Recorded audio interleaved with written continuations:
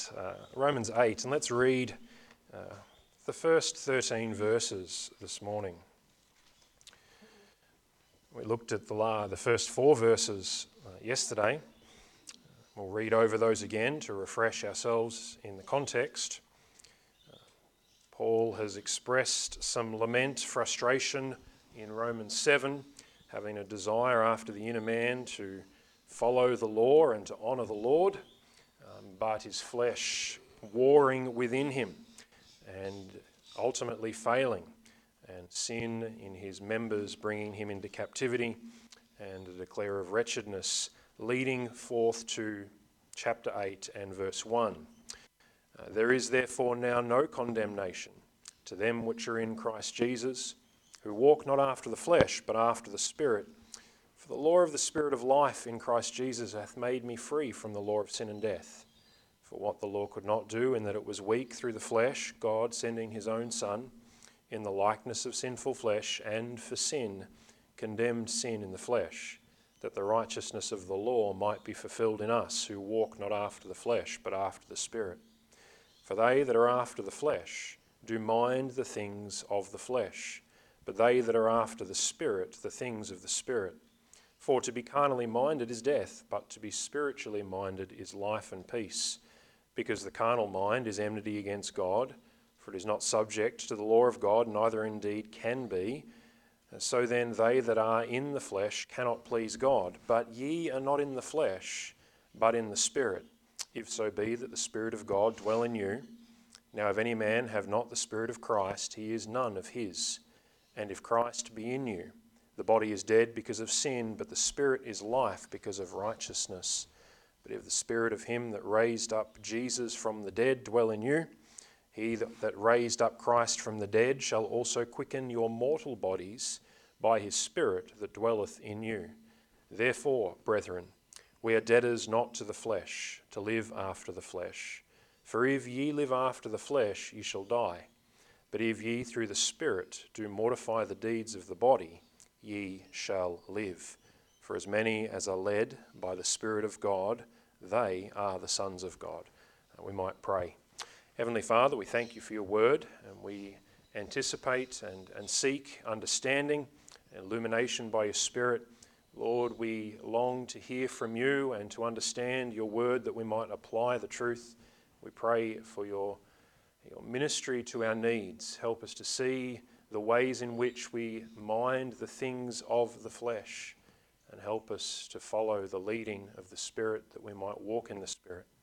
We pray for the power that we need to live the Christian life. We pray that we might not make the mistake of trusting in the flesh to sanctify us or to honour the Lord by our own effort, but rather, Lord, help us to see the path of fulfilling the righteousness of the law is by the power of the Spirit. We ask for your work to be done this morning. We pray that you might lead and guide as I preach, that we may know your word and understand it in Jesus' name. Amen. Okay, so Paul's problems from Romans 7 were that of sin and its consequence and his lack of righteousness. He desired to do the right thing but couldn't function and perform it. Too often believers live in the experience of Romans 7 where the flesh is dominant and the self is central rather than the power of the Spirit and the righteousness that the Spirit seeks to impart. We're looking at dwelling or abiding under the shadow of the Almighty.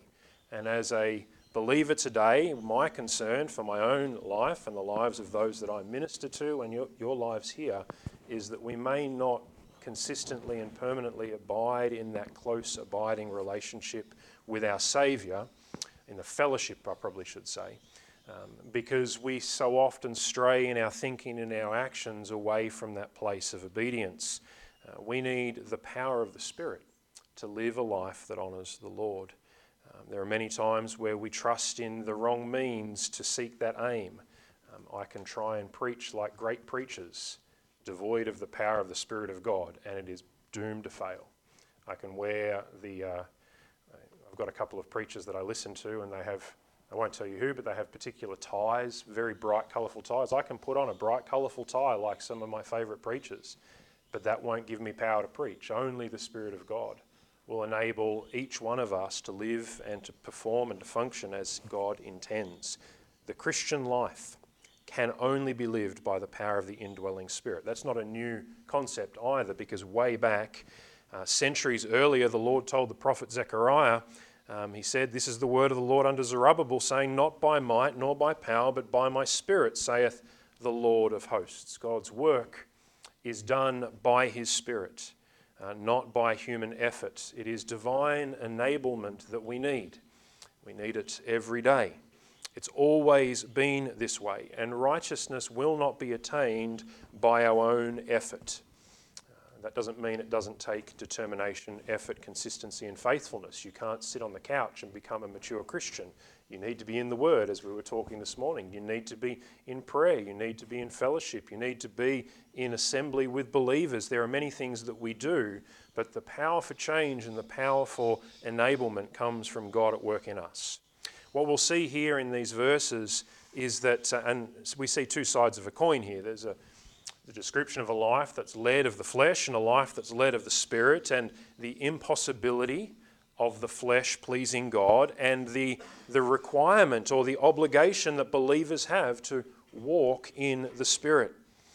We see, and Romans is full of interpretive challenges, and there will be some folks that might look at these passages and these verses and they might come to a different conclusion about whether this is talking about sanctification or justification, and whether this is talking about believers who are walking after the flesh or unbelievers who are in the flesh. There's some interpretive challenges here for us. But I can preach as best as I'm able with the way the Lord's led me to understand these verses. I would say, firstly, from verse 5, there are those who are after the flesh who have their mind on the things of the flesh. And let's think about that for a moment. Verse 5, for they that are after the flesh do mind the things of the flesh. It's my conjecture that those are believers, potentially, certainly unbelievers, only mind the things of the flesh. They are in the flesh and can do nothing else. But believers can and do adopt the same values and assessments and thoughts and mindset of those that are lost. Now, I would say that because the conclusion that Paul drives to down in verse 13, to believers he says, verse 12, we're not debtors, not to the flesh, but to live after the flesh. Verse 13, for if ye live after the flesh, ye shall die, talking to believers. So believers can adopt the mentality that leads to a principle of death and destruction. Believers will not perish and will not go to hell. I'll say that as plainly as I can. This is not a salvation issue. But believers can adopt the mindset of the world, and that mindset to lead them to a path of destruction in their lives, though they are saved. There will be fruit. I'm confident that believers saved by grace, indwelt by the Holy Spirit, will bear fruit. We are created unto good works. But that doesn't mean that sometimes we can adopt the mindset of the world and be led down the same path of destruction. Some people think that the mind that's set on the things of the Spirit and the things of the flesh are two separate spheres of thinking.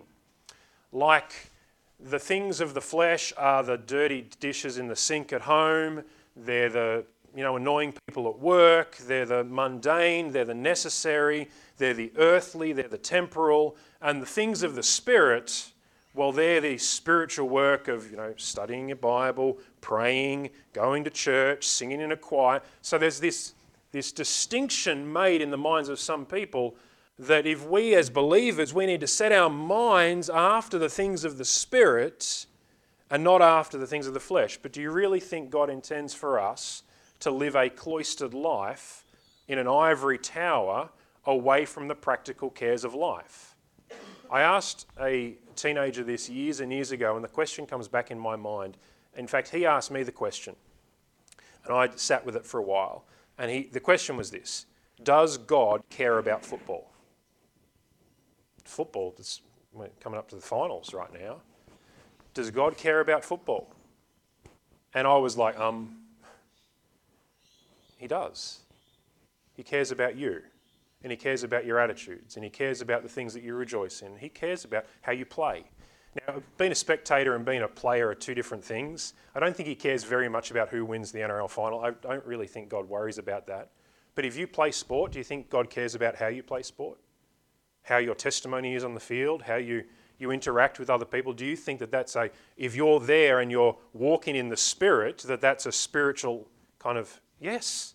It's not some weird dichotomy between, well, no, that's of the earth and that's temporal and it's not important. No. God cares about football because he cares about us and he cares about how we live. Those Christians who walk in the Spirit are not merely or simply holy men or holy women, remote from life, so heavenly minded that they're of no earthly use. They're not modern monks, separate and restricted and kept away from the things of the earth. No. The Holy Spirit wants to fill, indwell, and empower us to live, led of the Spirit, at the coalface of life. In the kitchen doing the dishes, on the football pitch playing with the unsaved people and ministering to them. All areas and all spheres of life. There is not one after the flesh set of circumstances and after the Spirit set of circumstances. All things are yours. 1 Corinthians 3:21 says, and ye are Christ's and Christ is God's. All of life needs to be brought into this mindset. So verse 5 is teaching us the way we think is important. We know that. As a man thinketh in his heart, so is he. We know the battle is fought and won or lost in the mind. The way we think is very important, and it can either be following the pattern, example, and the danger, the error of the world's way of thinking, or it can be that where we are consumed with the Spirit. God's way of thinking, God's assessment.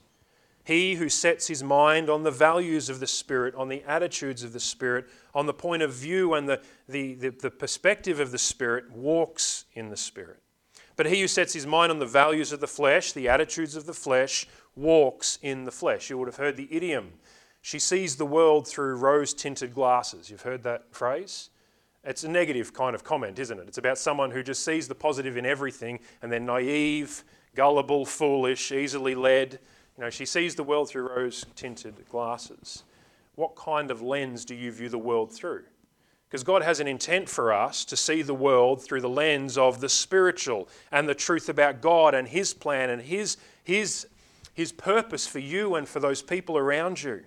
God's desire is that we might be a witness and a testimony in the midst of the world with whom we dwell.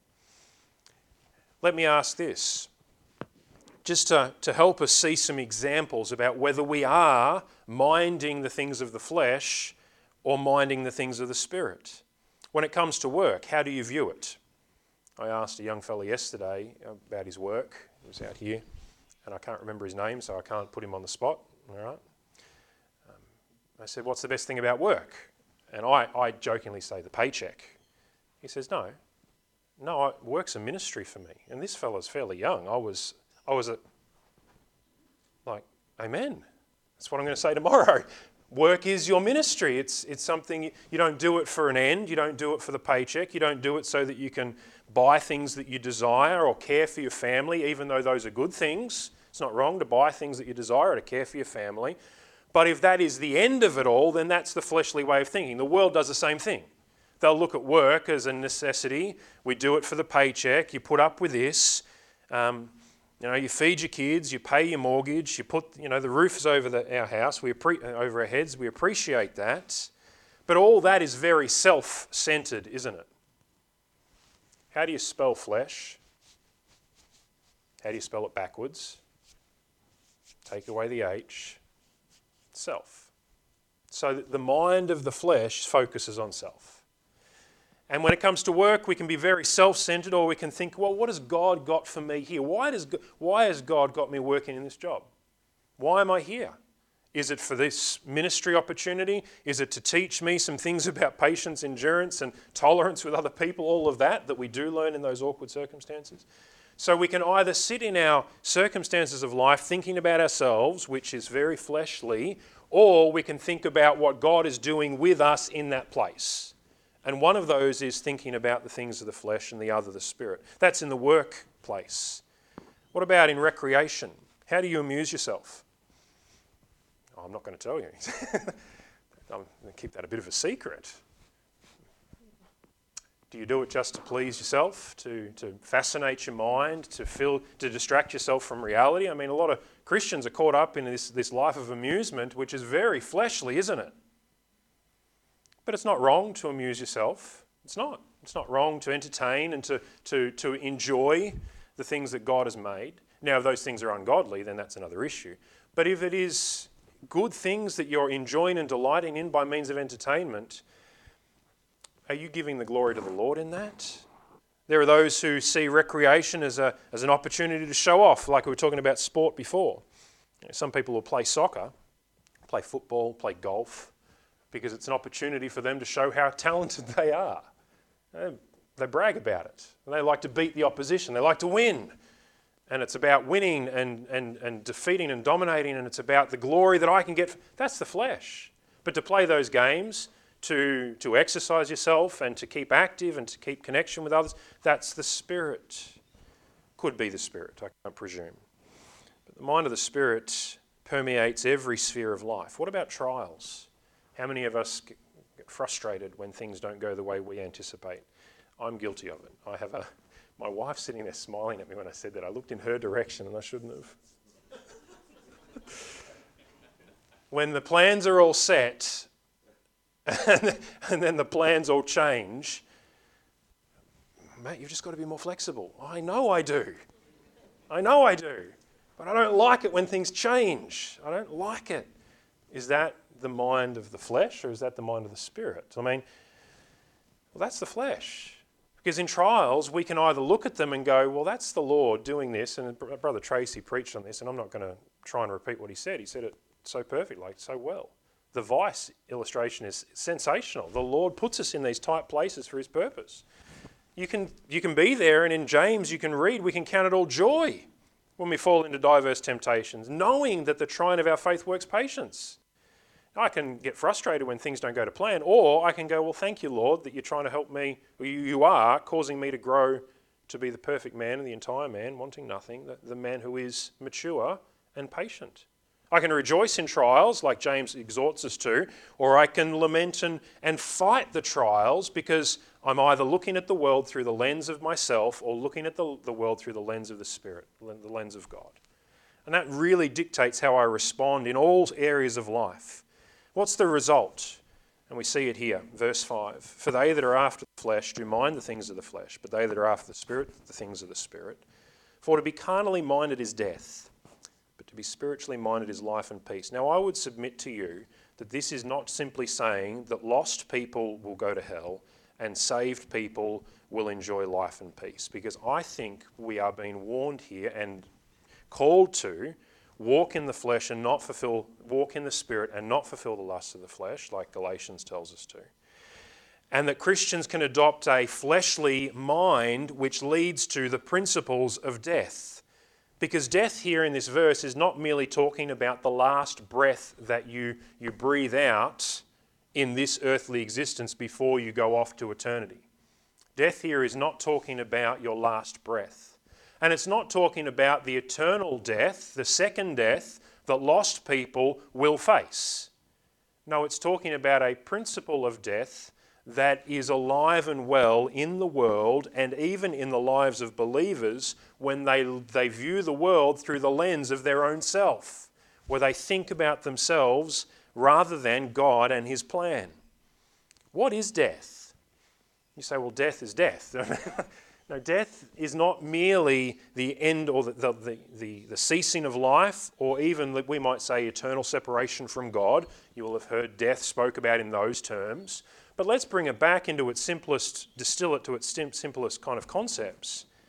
Death really comes down to four basic things: fear, guilt, hostility, and emptiness. These are the forms of death that if we allow the flesh to dominate our thinking, this is the fruit.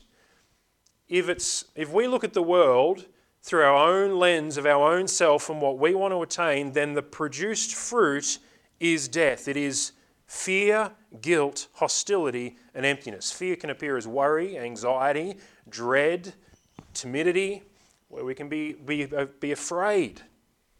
Guilt shows up as shame and self-hatred and self-righteousness, or perfectionism comes up on both ends, where we can abhor ourselves or we can be boasting of ourselves because of our own shame, our own guilt.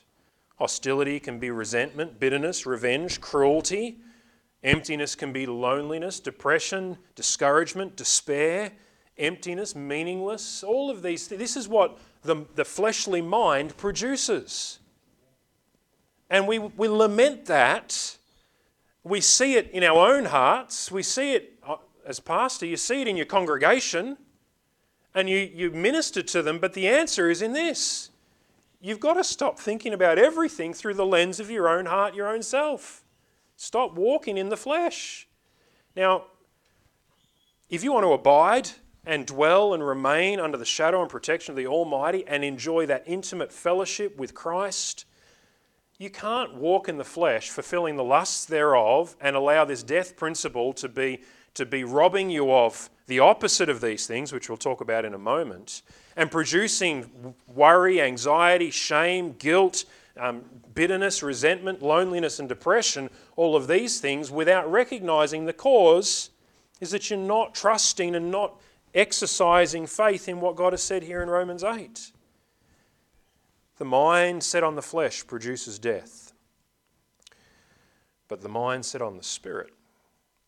It says in verse 6, if I'm in the right place, for to be carnally minded is death, but to be spiritually minded is life and peace. Now, there's the fruit of the right lens through which we see life, where God is first and foremost, and we are here as his servants and his blessed children to serve and to enjoy God in everything that we do. If death produces these things, then life is the opposite. If death is fear, then life is trust, hope and confidence. If death is guilt, then life is a freedom from that guilt, acceptance, security, assurance. If death is hostility, then life is love, friendliness, kindness, warmth. If death is emptiness, then life is a sense of well-being, fulfillment, vitality and fullness of life. Didn't Jesus say, I came that they may have life and they may have it more abundantly? Life is not merely the breath that we have today and the jobs that we have to do and the bills we have to pay tomorrow. I mean, if that's all it is, then the principles of death are at work in you. And you won't bear these precious blessings as God is not in the picture. The implication is plain. There is one path of thinking, one way of thinking that dishonours the Lord and produces destruction. There is one way that honours the Lord and produces life. Now, verses 8, 7, 8 and 9, we see what I think is a parenthesis here, because Paul makes a bit of a distinction that I think is important for us to draw out. He says, because the carnal mind is enmity against God. Oh, we can mention on verse 7 here. The carnal mind, the fleshly mind, is the enemy of God. Doesn't God resist the proud, but give grace to the humble? Does God resist the proud-hearted believer? I think he does. But give grace to those that humble themselves and acknowledge that he is God and we are not, that we are to submit to him in all that we do and to embrace his attitude and his assessment and his thinking and his value system in the way we experience life. The humble one does what God wants to be done. All right, so verse 8, we see the after the flesh versus in the flesh. And there's a bit of a change here that I want us to really notice. I've been mentioning here that there are those that are after the flesh in verse 5 who are minding the things of the flesh. I think that's talking about potential believers who are following the pattern of the world. But then he makes a distinction in the phrase in verse 8, so then they that are in the flesh cannot please God. Now I believe that we are in Christ as believers. So what did verse 1 say? There's no condemnation to those that are in Christ, walk not after the Spirit but after the flesh. I think believers are in Christ and unbelievers are in the flesh. And here in verse 8 he goes to talk about there are those in the flesh that can't please God, but ye are not in the flesh, talking to believers, but in the Spirit, if so be the Spirit of God dwell in you. Now if any man have not the Spirit of Christ, he is none of his. This deflates the false doctrine about second blessings, all right, a second measure of the Holy Spirit. No, The moment you get saved, you receive the Holy Spirit. And if you didn't receive the Holy Spirit, you're not saved. And this little parenthetical statement here, verses 8 and 9, says that there are those that are in the flesh that can't please God, but you're not in the flesh, believers. You're in the Spirit if the Spirit of God dwells in you. But if someone doesn't have the Spirit of Christ, he's not Christ's. He's not saved. So this is like a little parenthetical statement. It makes plain, and it also exposes us to the truth, or reminds us maybe of the truth that we know, that unsaved people can look saved. Because he's here warning about this. He's saying that there are people that might be, from the outward perspective, they might look like they've got things together, but if they don't have the Spirit of Christ, they're not saved. We need to be mindful of that the external can appear something that the internal doesn't reflect. There are some I actually know many morally upright unbelievers. And you might meet them, and I know they're not saved because I've talked to them about the Lord. They've rejected him, but they are very clean-cut people that look Christian. And I could introduce you to them, and you'd probably say, it's a lovely person. I reckon he might be saved. But he doesn't have the Spirit of Christ. Right? And his assessment and the lens through which he views the world is of the flesh, and he cannot please God because he is in the flesh. There is no other means for him. So, let's go down to verse 10.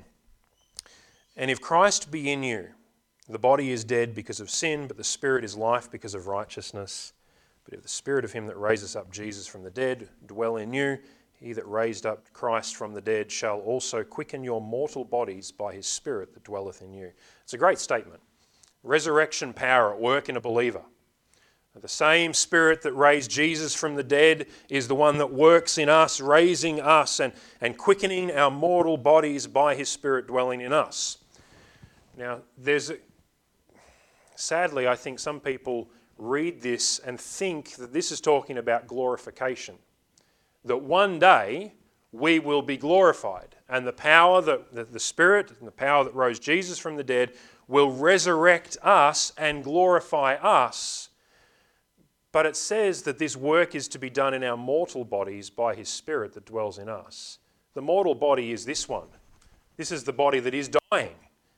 But here the resurrection power is at work in this mortal body. So this is not, I believe, a reference to glorification, which he does go on to talk about later in this chapter. But rather the resurrection power through the Spirit that raised Jesus from the dead, quickening and making alive these bodies that we may live a life in obedience to the word, the precepts, principles and the law, that we might honour Christ. The flesh is dead because of sin, but the Spirit is alive, living within us, and righteousness will be the result. I'm so grateful that this is God's plan for believers. Salvation is more than trust in Christ and be free from sin's penalty.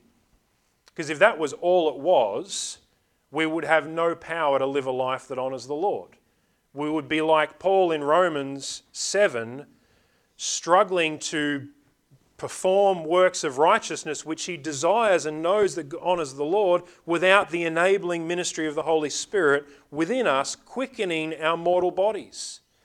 This outer man perishes, yes, but the inner man grows day by day, grows stronger day by day. And I'm grateful that salvation is not just a past done transaction, but an ongoing ministry of God in the lives of his own, changing us to be like his Son. So what is our obligation? Verse 12. Therefore, brethren, we are debtors. It's interesting, Paul doesn't use the words of command here. This is more a word of obligation. Because these things are true, because we are being quickened by the power of the Spirit, the resurrecting power of the Spirit in our mortal bodies, he goes on to say, therefore, brethren, we're debtors not to the flesh. We don't owe the flesh anything, but we are debtors to live after the Spirit. It says, and I'll read it properly, therefore, brethren, we are debtors not to the flesh to live after the flesh. For if you live after the flesh, you shall die. And I think that's a reference to that death principle continuing. But if ye through the Spirit do mortify the deeds of the body, ye shall live. Now, if we're talking about eternal security here, and you think this is talking about eternal life and glory or eternal destruction there when it says die, you've got a real tricky tangled web to work out when it comes to your works in relation to all of that. I think this is talking about the principles of death and the principles of life that are the result of the right thinking or the wrong thinking in the life of a believer. We don't have to sin, and we could jump over, and Romans 6 is a really good passage which really fleshes this out. Not trying to use that word unintentionally. But Romans 6 verse 12 says, "Let not sin therefore reign in your mortal body, that you should obey it in the lust thereof. Neither yield ye your members as instruments of unrighteousness unto sin, but yield yourselves unto God as those that are alive from the dead, and your members as instruments of righteousness unto God." That's as plain as it can be. We don't have to sin. I'm not trying to say that we're all able to be sinless in our walk, but we don't have to let our eyes look at the wrong things now. Why? Because of the indwelling power of the Holy Spirit. We don't have to say the things that maybe our fleshly frustration thinks and desires. We don't have to put that into practice. Why? Because of the indwelling power of the Holy Spirit.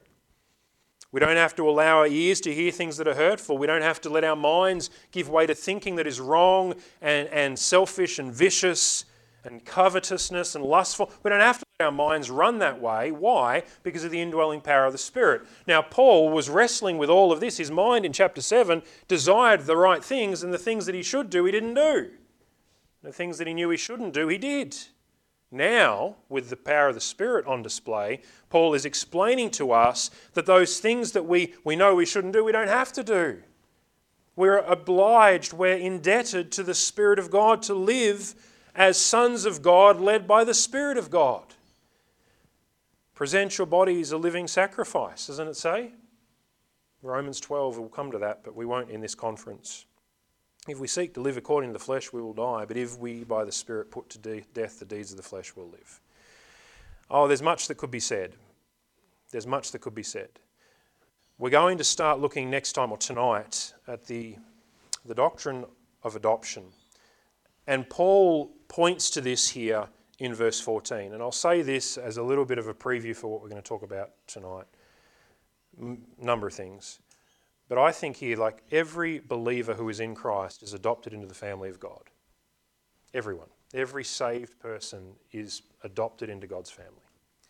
But I do believe that some believers demonstrate the character of their father more than others. Now, I've got a number of children, and they're here, so I need to be careful. There is one of my children, there is no doubt that she is her father's daughter because she copies the characteristics of her father. For better and for worse, she is her father's daughter. You would know this. The son is the image of his father. And here I think, though all Christians, all saved people are the children of God and have an inheritance, and we are joint heirs with Christ, and there is all of this wonderful, these truths of adoption that we'll get on to talk about, and we can go to our Father and cry, Abba, Father. All of this is true for all believers. But I think as he concludes this issue of walking in the Spirit and looking at life through the lens of the Spirit rather than the lens of the flesh, and rejecting the carnal, fleshly mentality and that way of life that leads to destruction, the conclusion here is, if you live after the flesh, you shall die, but if you live through the Spirit, do mortify the deeds of the body, you shall live. For as many as are led by the Spirit of God, and I think that's those who follow the leading of the Spirit of God in this area, they are, it says the sons of God, but I would say they are the sons of God that replicate their father. They're the ones that you look at and go, they're his father's son. Not saying that there's two classes necessarily of Christians here, but I think this is the fruit that the obvious assessment in the end is that people who follow the Spirit manifest the character of their father. And the people who don't, Christians who don't, then they don't accurately, though they are the sons of God and they are, heirs with Christ and all of that we'll talk about, they probably don't replicate that. And the family resemblance isn't strong, let's put it that way. For those that follow the Spirit, the family resemblance is strong. Those who follow the flesh, not so much. So I'll leave you with this question. Which glasses have you got on today? Lens of the Spirit, lens of the flesh. Okay, we all go, we're at conference, we're here, it's wonderful, we're under the preaching of the word, we prayed before we came in, we want to know, yes, we've got the lens of the Spirit, we're minding the things of the Spirit today. What happens when someone cuts you off on the way home? Swap our glasses really quickly, don't we? We go, whoop. So my encouragement for me and for you is that we would take note of whether we are looking through the lens that God wants us to look through. Because we want the life, we don't want the principle of death. All right? We want the Spirit to produce in us the life and peace. Well, that means keeping those glasses on and thinking the way God wants us to think, following His Spirit. Let's pray. Heavenly Father, we thank you for your word, and we pray that you might enable us to maintain the focus and the thoughts that honour you. Help us not to make the mistake of thinking that life is about us. That we are the centre of our own existence. Rather, Lord, help us to see that you are the centre of all, that you're above all, you're in all, and all things are created by Christ and for him, and everything consists by his power. Lord, we pray that we might have a high and exalted view of our Saviour, and that we might humble ourselves in that understanding. Lord, help us to keep and maintain that thought through the trials, through the mundane, at the coalface of life, where things can really subtly move in our thinking, and we can find ourselves being selfish and proud rather than spiritual and honouring you. So we just commit these things to you and pray that you might work in our lives for your glory. We pray in Jesus' name. Amen. Amen.